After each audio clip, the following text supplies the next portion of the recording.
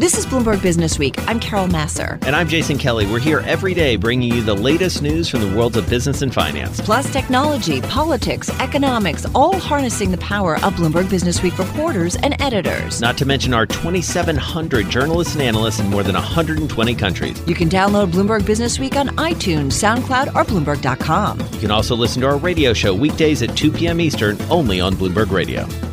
It's been a busy day, another busy day, and we continue to hear from the big banks. Morgan Stanley reporting their results today.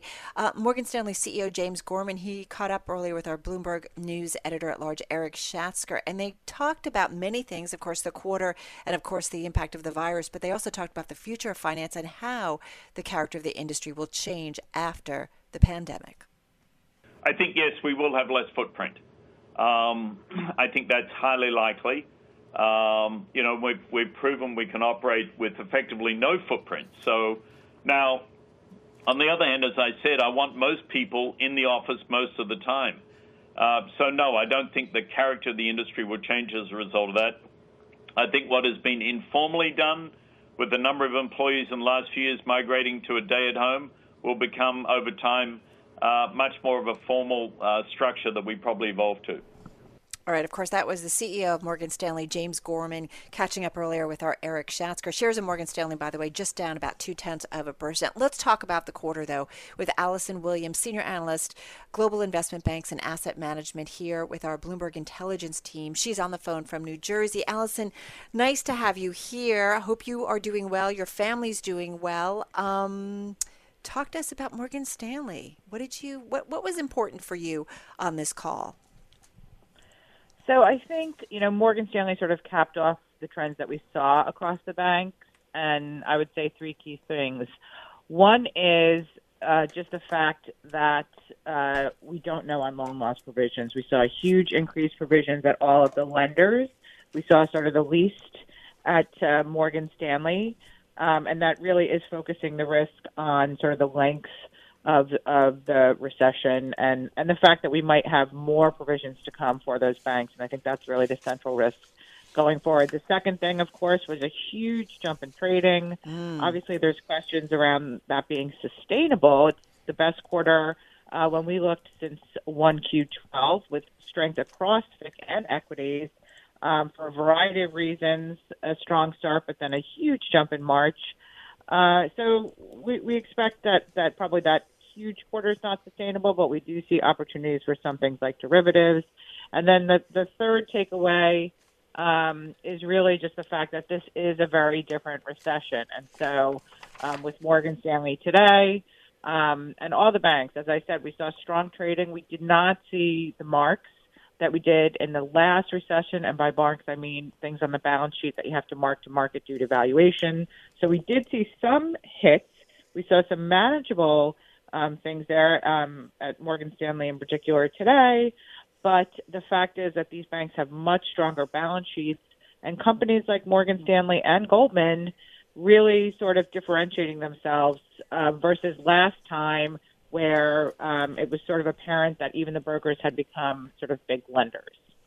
Alison, I'm so interested. Credit risk. Sorry. Yeah, I'm so interested in that particular point about where we are with these banks now versus the financial crisis. And I know that people are loath to give credit to anyone anywhere in America, generally in the world in 2020. And yet it feels like a lot of the things that were done to ensure that a lot of the things that happened in 2008 didn't happen again kind of worked. Is that your sense? Well, it is definitely true that, the system sought to make the banks safer and better capitalized, and that is for sure what we're seeing. The banks are part of the solution, this crisis that we've been saying, and I think most people agree, versus being the problem in the prior crisis. They really drove the last downturn, and this time they're really being looked to as a support. The one pivotal question that remains for banks really relates to their dividends. And in the last crisis, it was really a matter of weak balance sheets, and sort of they didn't have the ability to earn the money, and it was sort of a little bit more called for due to the fact that they didn't have the capital. This time around, the banks are in good shape. They've raised their dividends modestly, but they've really been returning capital through buybacks. Bank of America is a great example.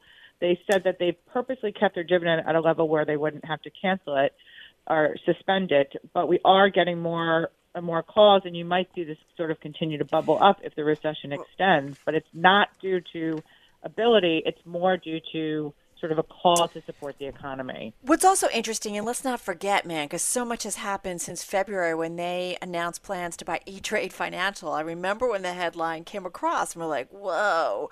So, I mean, unfortunately, it was kind of at the top of the market there. What are your thoughts on that? So it was, but it's stock deals sort of moved down with the market, so it's a little bit different than having to have promised cash at the top of the market. Yeah. So both evaluations are falling. Now, if we think about E-Trade and think about the reasoning behind it, really was sort of more of a long-term deal for Morgan Stanley. It's set to close in the fourth quarter. What's most interesting to us around that deal is Morgan Stanley's promise to not cut any staffing this year. They did do some pretty steep staff cuts at the end of the fourth quarter. But, due to the timing of the deal, what does that mean for any sort of different job changes that might take place? The other thing that I would say is just the fact that Morgan Stanley is the equities leader. Their trading actually did not, go up as much as some of the others. So I think, there were some sort of questions around that. A lot of that has to do with mix. They are still the leader in that business. All right. I think we're going to leave it there. Alison Williams, thank you so much for breaking down Morgan Stanley for us. You're listening to Bloomberg Businessweek with Carol Massar and Jason Kelly on Bloomberg Radio. And some comments we had earlier from the Bloomberg School of Public Health down at Johns Hopkins, of course, supported by Mike Bloomberg. We are delighted to have our own Johns Hopkins expert with us, Dr. Laura Murray, senior scientist and clinical psychologist for the Bloomberg School of Public Health, joining us on the phone from Houston. Dr. Murray, thank you so much for joining us. We have spent a lot of time talking about antibodies and testing and all sorts of things related to the medical side of this crisis on the one hand. The other thing we haven't talked maybe as much as we should is about the mental health side of this. I know we're experiencing it here in the tri-state area big time, especially in lockdown, and anybody who's got kids and jobs and trying to balance all that certainly is experiencing it. What are we learning so far? What are you seeing in your practice? Yeah, thank you so much for having me. We are definitely seeing across the globe an increase in the normal aspect of sort of worries and fears and anxieties around what's happening with coronavirus. And certainly those tend to spike a little bit more as certain states are going through spikes in the curve and others are sort of waiting. So we're definitely seeing more attention to it, though, also in the media, which is great. Well, and what's your advice to individuals who are at home? I have talked with colleagues, especially individuals who maybe aren't married or have a partner or have family at home. Those of us who are with our families, there's interaction with others. There are other people, though, that feel incredibly cut off. What's your advice to people to recognize that maybe something's not quite right and that they need some help? Yeah. Boy, that's so important. I think that there's good movement around trying to reframe the idea from social distancing to really physical distancing, but keeping in touch socially. And for each individual, that looks really different. Some people really need more of a visual, while others are fine on the phone. Some people just really need that. Some of our younger generations are really okay as long as they have access to some of that social media. So it's really finding what you need. One of the concrete suggestions we talk about a lot is if you start feeling down, you really want to reach out to those around you and schedule calls. So you should be scheduling calls, but you should also ask other people to schedule calls to call you.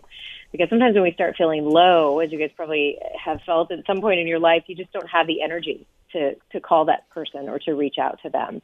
And so that's really important.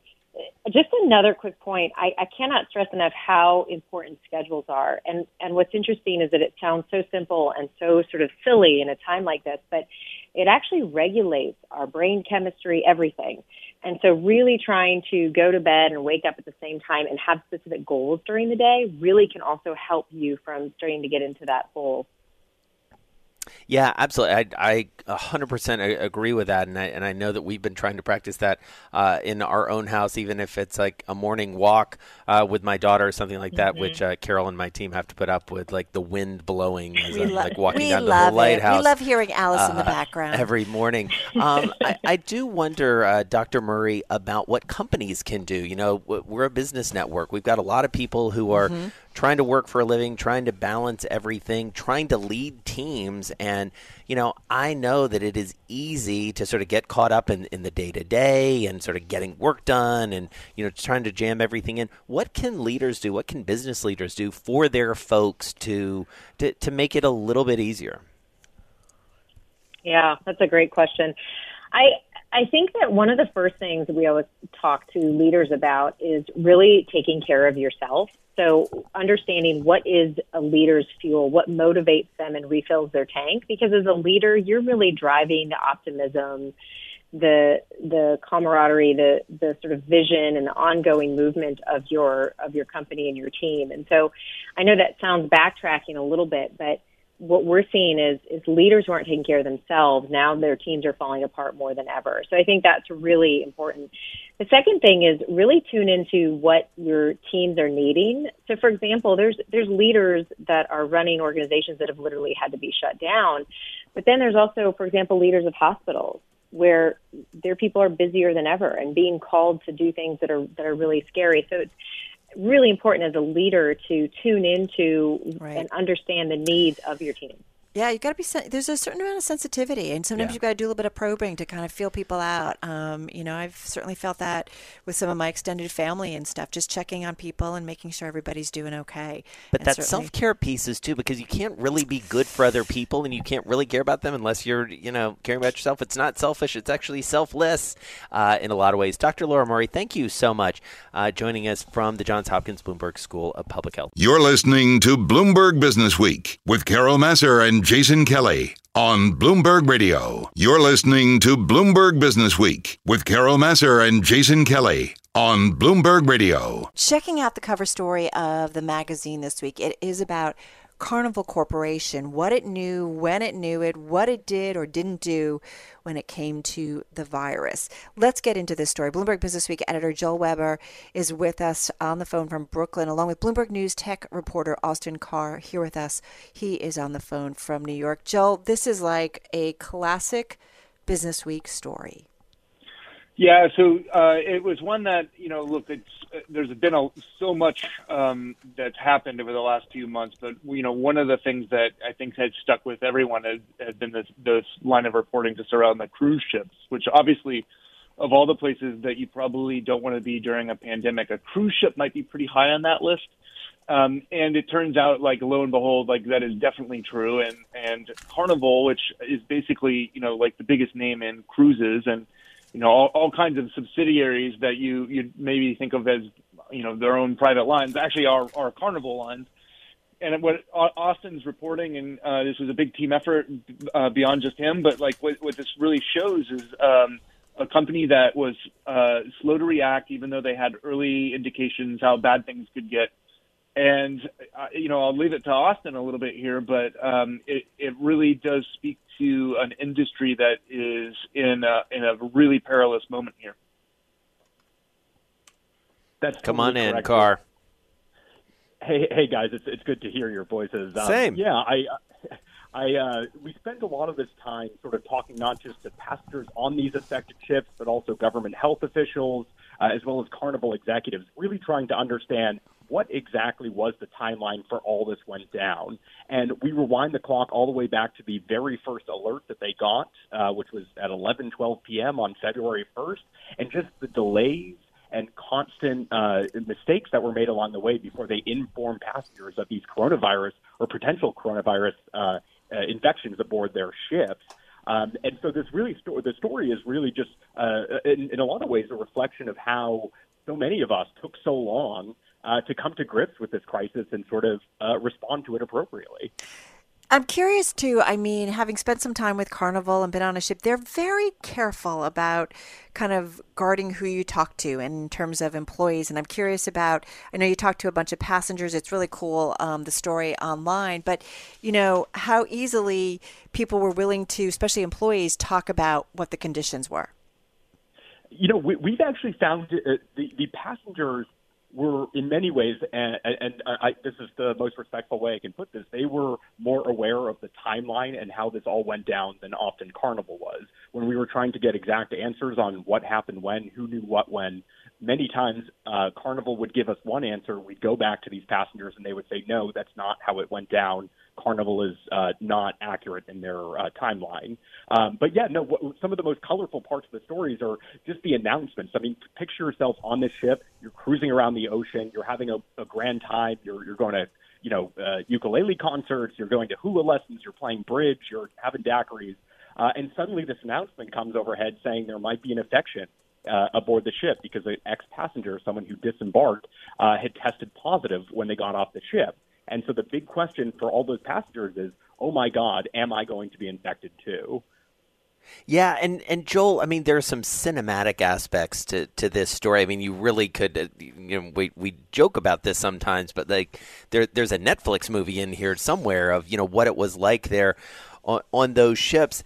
And the other thing that becomes clear, and you alluded to this earlier, was this idea that this was so central to the global outbreak of this, whether it was here in the United States or in Asia.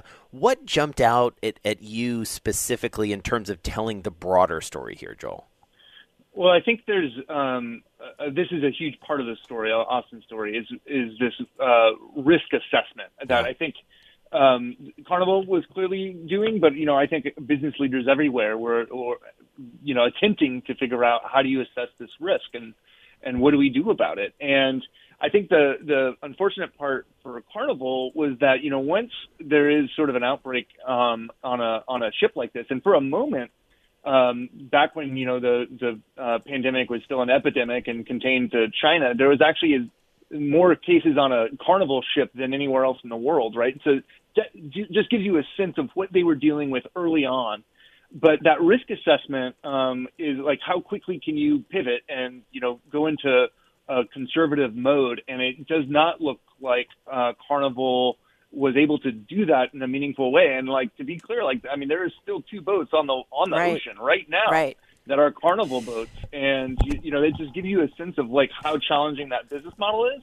But also, they may not have acted as quickly as they probably would have liked. And those are boats with thousands of people. Austin, you talked with Arnold Donald, the CEO, who in many ways was brought on to help right the ship, pun intended, after a series of mishaps under their predecessors. And everybody kind of remembers all of the various, problems that they had, people getting sick, people stuck on the trip, ships the poop crashing, ship. the Let's Italian ship, the poop ship. Yeah, exactly. So what did he have to say about all of this? Yeah, so Arnold Donald, the CEO, he'd come in about 5 or 6 years ago to, as you mentioned, turn the boat around, and in many ways he did in those first couple of years. He definitely righted the stock price. They doubled in market value, but there was definitely some parts of the culture that were not addressed. They still had issues, including a Department of Justice fine of $40 million for dumping waste and oil contaminated waste into the ocean. And they violated that probation again as recently as 2019. So going into 2020, he was really talking about customer safety and sort of improving protocols. But then suddenly by February, they have this first outbreak aboard the ship, and then another one, and then another, and now we're up to about 9 ships in total. So when I talked to him in early April, what he kept saying to me repeatedly is, look, please, you just got to understand the position we're in. We were realizing this as the rest of the world was realizing this. Please don't Monday morning quarterback. We were doing the best we can. And the thing about it is we also talked to the CDC, and they were very emphatic in saying, look, we'd really understand that if it was just one ship or only the first 2 ships, but now we're at 9 ships. How the CDC official, Dr. Sidney Friedman, who leads the cruise ship task force, she said, quote, that excuse doesn't fly. Wow. Well, I have to say, Carol and I both read it this morning and we're texting almost immediately. It is an unbelievably powerful piece of reporting, as Carol said at the top. It's classic Bloomberg Businessweek in many ways, just a deep dive into an issue at the fore, and a company story, a strategy story, a story that will be studied, a case study that will be studied, I think, in terms of pandemic response and customer safety and stakeholders. Well, and you do and wonder how much they and all come of this. back, right? We're just talking about restaurants, how tough it's going to be for them with social distancing. And you do wonder with cruise ships. I mean, it's hard to do any kind of social distancing.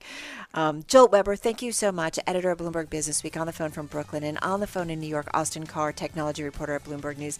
It is the cover story, so do check it out, that magazine on newsstands. Also, check it out at Bloomberg.com. You're listening to Bloomberg Businessweek with Carol Massar and Jason Kelly on Bloomberg Radio. We've been talking a lot about Wall Street over the past couple of days, in part because earnings from the big banks, they set the tone for the earnings season, and also big banks in a different way. And I was really interested to hear Alison Williams talk about this earlier, Carol. Big banks in a different position than they were in the previous crisis, the financial crisis, where really, to be fair and to be candid, they helped cause it. In this case, they can be part of the solution, and yet we are hearing a lot of pretty dire warnings from leaders of Wall Street. Lananh Nguyen joins us on the phone from New York City, finance reporter, of course, for Bloomberg. A great story, one of the most read here on the Bloomberg today. First of all, Lananh, we haven't talked to you in a while. How are you doing? I'm fine, thanks, Jason. I am still here in Manhattan, hunkered down. Yeah. How are you? We're doing okay. Hunkered down elsewhere. I can't believe we're in week 5 of all of this.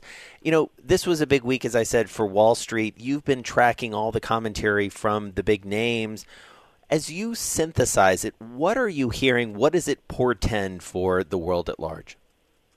Well, Jason, you hit it right on the head there when you said that last time around the banks were, part of the cause, and this time they're trying to be part of the solution. So a lot of the banks this week have made, great pains to really talk about what they're doing for their employees and also what they're doing for the broader economy.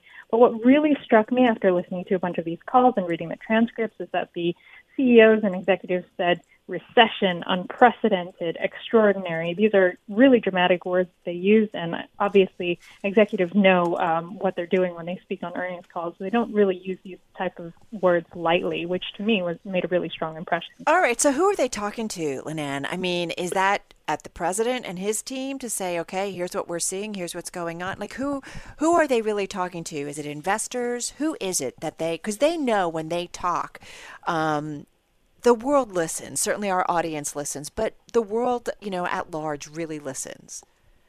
Yes, and I think what they're trying to transmit here is a sense that there is great economic pain to come.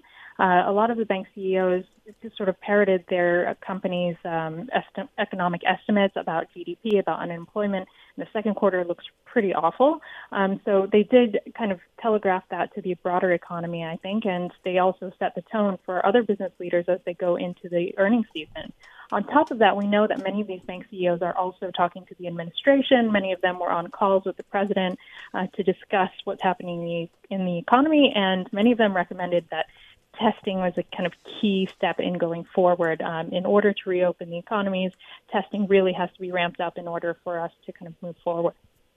Lananh, I want to shift gears a little bit because I know you're talking to the banks and you're talking to all your sources on Wall Street, and you know the culture of Wall Street so well. And Carol and I were just spending a few minutes talking about, some of the comments from James Gorman about the footprint, the physical footprint of some of these big banks. Here in the tri-state area especially, people really look to the banks as economic engines in many ways. The culture of Wall Street helps in part to set the culture of New York City and beyond. How will Wall Street change in your estimation in its day-to-day operations, in its culture?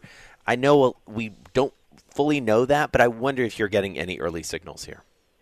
Well, I thought it was very insightful that Gorman, who has recovered from the coronavirus himself, made some pretty intense comments on the call today about the changes that he's seeing in the business. The fact that he thought this would never be able to happen, tens of thousands of employees working from home in the space of 5 weeks. So he talked a lot about the changes and the kind of mindset shift that has happened in the last few weeks. So yes, that footprint is really, major. Obviously, Morgan Stanley is in Times Square. A lot of the banks are real anchors in terms of their big office towers and iconic buildings in New York and other financial hubs. So I think this is definitely going to cause some soul searching and cause people to reset and think, do we need all of this office space? Do we need these towers? Do we need open plan offices? Is that a good idea anymore? So there is a lot of thinking about this. And I talked to another CEO in an electronic trading firm who said, for sure, he's looking at his real estate and saying, I don't need to be, as big in Madison Avenue. People are working from all over the place, and they're working even harder than before. It's so funny. Don't we have like this kind of inside or maybe outside joke about when companies build like these massive big headquarters, it always spells trouble. But I do, isn't JP Morgan in the midst of doing a big headquarters? Yeah, 270 Park City? Avenue. I mean, it's supposed to be like that was going to be the Jamie Dimon Legacy building, right? Yeah. Amazing. Yeah. So yeah. Lananh, when you talk to everyone, I mean, what you've been reporting on this world for a while now. What's the mood that you're hearing? What are you hearing from individuals? I'm hearing a sense of trepidation and of concern. I think a lot of employees who are able to work from home right now are dealing with the same sense of all of their worlds are colliding. So people are working from home. They're also dealing with family, either in their homes or outside and worrying about loved ones. So it's a sense of collapsing all of your worlds together. We're all very much more understanding of kids and dogs and noise in the background. And so there is a general human element of this that's changing, my conversation with my sources. On top of that, they're thinking about where Wall Street goes. Are they going to go back to the office anytime soon? Do they want to do that? Are they capable of doing that? Or are they, feeling that they want to stay home for the protection of themselves and their families? So that's a real tension that we've noticed in the last few weeks, and we've been covering that very closely with my colleagues. Well, great reporting as always, and you stay safe. Lananh Nguyen, she's finance reporter at Bloomberg News on the phone in New York. I'm driving in my car. I turn on the radio. How about you let me drive? Oh, no. Who's gonna drive you home? Honey, please, I'll do the driving. Drive on. Excuse me, I want to drive. Just drive, baby. It's the question that drives us.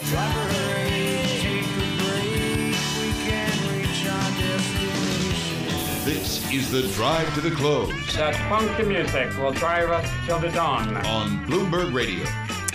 It is time for the drive to the close. We're just about 12 minutes away from the closing bell. We do have a headline crossing. President Trump mapping out a phased reopening in guidelines for the state. So just building on the conversation we just had, and Charlie, of course, talking about it too, but, starting to work with governors to figure out how do we reopen and how do we do it safely so that we don't get another second wave of the virus. All right, let's bring in our guest. Yeah, let's do that. And much more to come. As you heard Charlie say, 6 p.m., the president will address the nation or through a press conference. That daily briefing will be largely about this reopening plan. And I have a feeling we are going to continue to get some details and bits and pieces as it comes out, as it has been shared pretty widely among the governors of the states across the United States. Mitch Rubin with us, Chief Investment Officer and Managing Partner at RiverPark Funds, joining us on the phone from here in lovely Westchester, New York. Mitch, nice to talk to you and hope you're well. Yeah, great to be here. And yeah, thankfully, me and my family are both doing fine. Good to hear. So the market feels like it's doing a little bit more fine than it was. Your fund has done a pretty incredible job. I was just messaging Carol in our sort of chat that we have, beating basically everyone. 5 years in the 99th percentile, 1 month in the 90. You're in the 98th, 99th percentile for your RiverPark Long Short Opportunity Fund. Talk to me about what you're seeing out there right now in terms of opportunities, because a fair amount of tech, it looks like, in your portfolio. Yeah, well, the fund is essentially a hedge fund, a long short equity hedge fund that's in a mutual fund structure. So we think of it as kind of the best of all worlds and offering that ability to have a fund that has a dual mandate that can both compound our investors' money at equity-like rates, but also protect capital in markets that are disrupted, such as this one. And yet we offer it as a mutual fund, so low minimums, daily liquidity. We don't charge a promote or none of the sort of downsides of being in a hedge fund. And I think hedged vehicles have not, been in favor in straight-up markets. But I think when you look at the kind of disruption and dispersion that comes from either market-altering events or that just come over time from the creative destruction of businesses succeeding and businesses failing, a fund that has a lot broader tool set and has the ability to profit no matter what's going on in the market, and yet, in a straight-up market might perform a little bit worse than the average index, but has the ability to make money or protect capital in a down market. So, that's the structure of the fund, and we're certainly excited about the performance we've had, but we believe it's still the right fund for a lot of people to be in for what the future holds. And it's active, correct? It's active, yeah, and so we're very much active. We're old school stock pickers, so bottoms up research, individual stocks. We don't use ETFs or indexes, or we do use derivatives from time to time, but we absolutely believe over time that long-term research into individual companies and selecting the winners and losers based upon earnings growth and valuation is still the key to long-term investing. And while, people have gravitated towards passive over time, we think active stock picking really is critical, especially during periods of time where there's a disruption that causes certain businesses to thrive and others to fail. Well, and it's interesting I bring it up because there was a story in reading in this morning. I think it was the Norway Sovereign Wealth Fund, huge fund, and they were finding that those active fund managers were actually outperforming some of the passive strategies. And so I just find it interesting, right, when we're coming off a world where so much has been passive, that when you have a time of volatility, sometimes it helps to be active, right, and really watch what's going on. Yeah, I think what happens in an index is you don't realize that the index generally is biased towards what has worked lately, but not necessarily either quality of business, quality of balance sheet, valuation. It's really just based on a different set of rules. And then everybody tends to pile in, in a time where passive has taken share, people tend to bid up the index, and not every company in the index is deserving of that. And so when you have events, whether you have oil prices collapse or interest rates collapse or something like this where certain businesses have gone dark and others are still operating, the index hasn't necessarily been structured in that way. And also, I think investors tend to do the exact opposite of what they should do. So you tend to get people sell when markets are down and buy when markets are up, and that accentuates your offense or defense if you're in an index. And so if you're actively managed, you have the ability to pick and choose where your exposure is, and I think those benefits are highlighted when the market's disrupted, not when it's going straight up. So talk to us about some names. As I mentioned at the top, you've got some big tech in there, Microsoft, Amazon. You also have, I really want to talk about this one, given some of my journalistic interests, Blackstone, BX, pretty big holding. Tell us about that one. Okay, so, we are absolutely bottoms-up driven growth investors on the long side. And then on the short side, we're looking for businesses that are being disrupted by innovation or creative destruction. Blackstone, so in a normal growth fund, yes, we have a lot of tech. There's a lot of disruption going on in tech and innovation, although I think the word tech is too broad. Sure. Because there's a lot of businesses. Agreed. But for Blackstone, so this is an asset manager. You don't necessarily think of asset management as a growth business, but they are a alternative asset manager. They started as just a private equity fund, and they've diversified into a multi-strat manager. They've had extraordinarily good performance, but they're also structured in a way that matches up to a lot of giant asset investors in that they're not daily mark-to-market funds. Right. They're meant to be invested for 7 to 10-year time frames. That means you can use long-term debt. That means you can actually buy the business outright and manage it. It also means that you tend to have capital available to buy when the markets are down, and then you're incentivized to sell when they're up. They make money by taking things public or selling them to other people, and they only get paid when they profit. And they also, I think, they have a dual earning stream, so they make fees. They have a fee-based business that's better than any mutual. They have a much better business than I do. They collect fees whether they're up and down any quarter because they're based on closed funds, so the investors don't take money out. And then they profit if they're right at any point over time because they choose when to exit. And then they're also, unlike my business, they have massive fees that have not been under pressure. And so while, I run a fund that doesn't charge a promote, all of their funds both make fees and profits, and that's, much better for them. They've got a big-time promote. That's to be sure. We're going to need to continue this conversation at some point down the line because I could go another 35 minutes with you just on Blackstone, and we want to talk about much more. Thank you so much, Mitch Rubin. Great to spend some time with you, Chief Investment Officer, Managing Partner at RiverPark Funds on the phone in Westchester. Thanks for listening to Bloomberg Business Week. You can subscribe to the podcast on iTunes, SoundCloud, or Bloomberg.com. You can also listen to our radio show every weekday at 2 p.m. Eastern, only on Bloomberg Radio.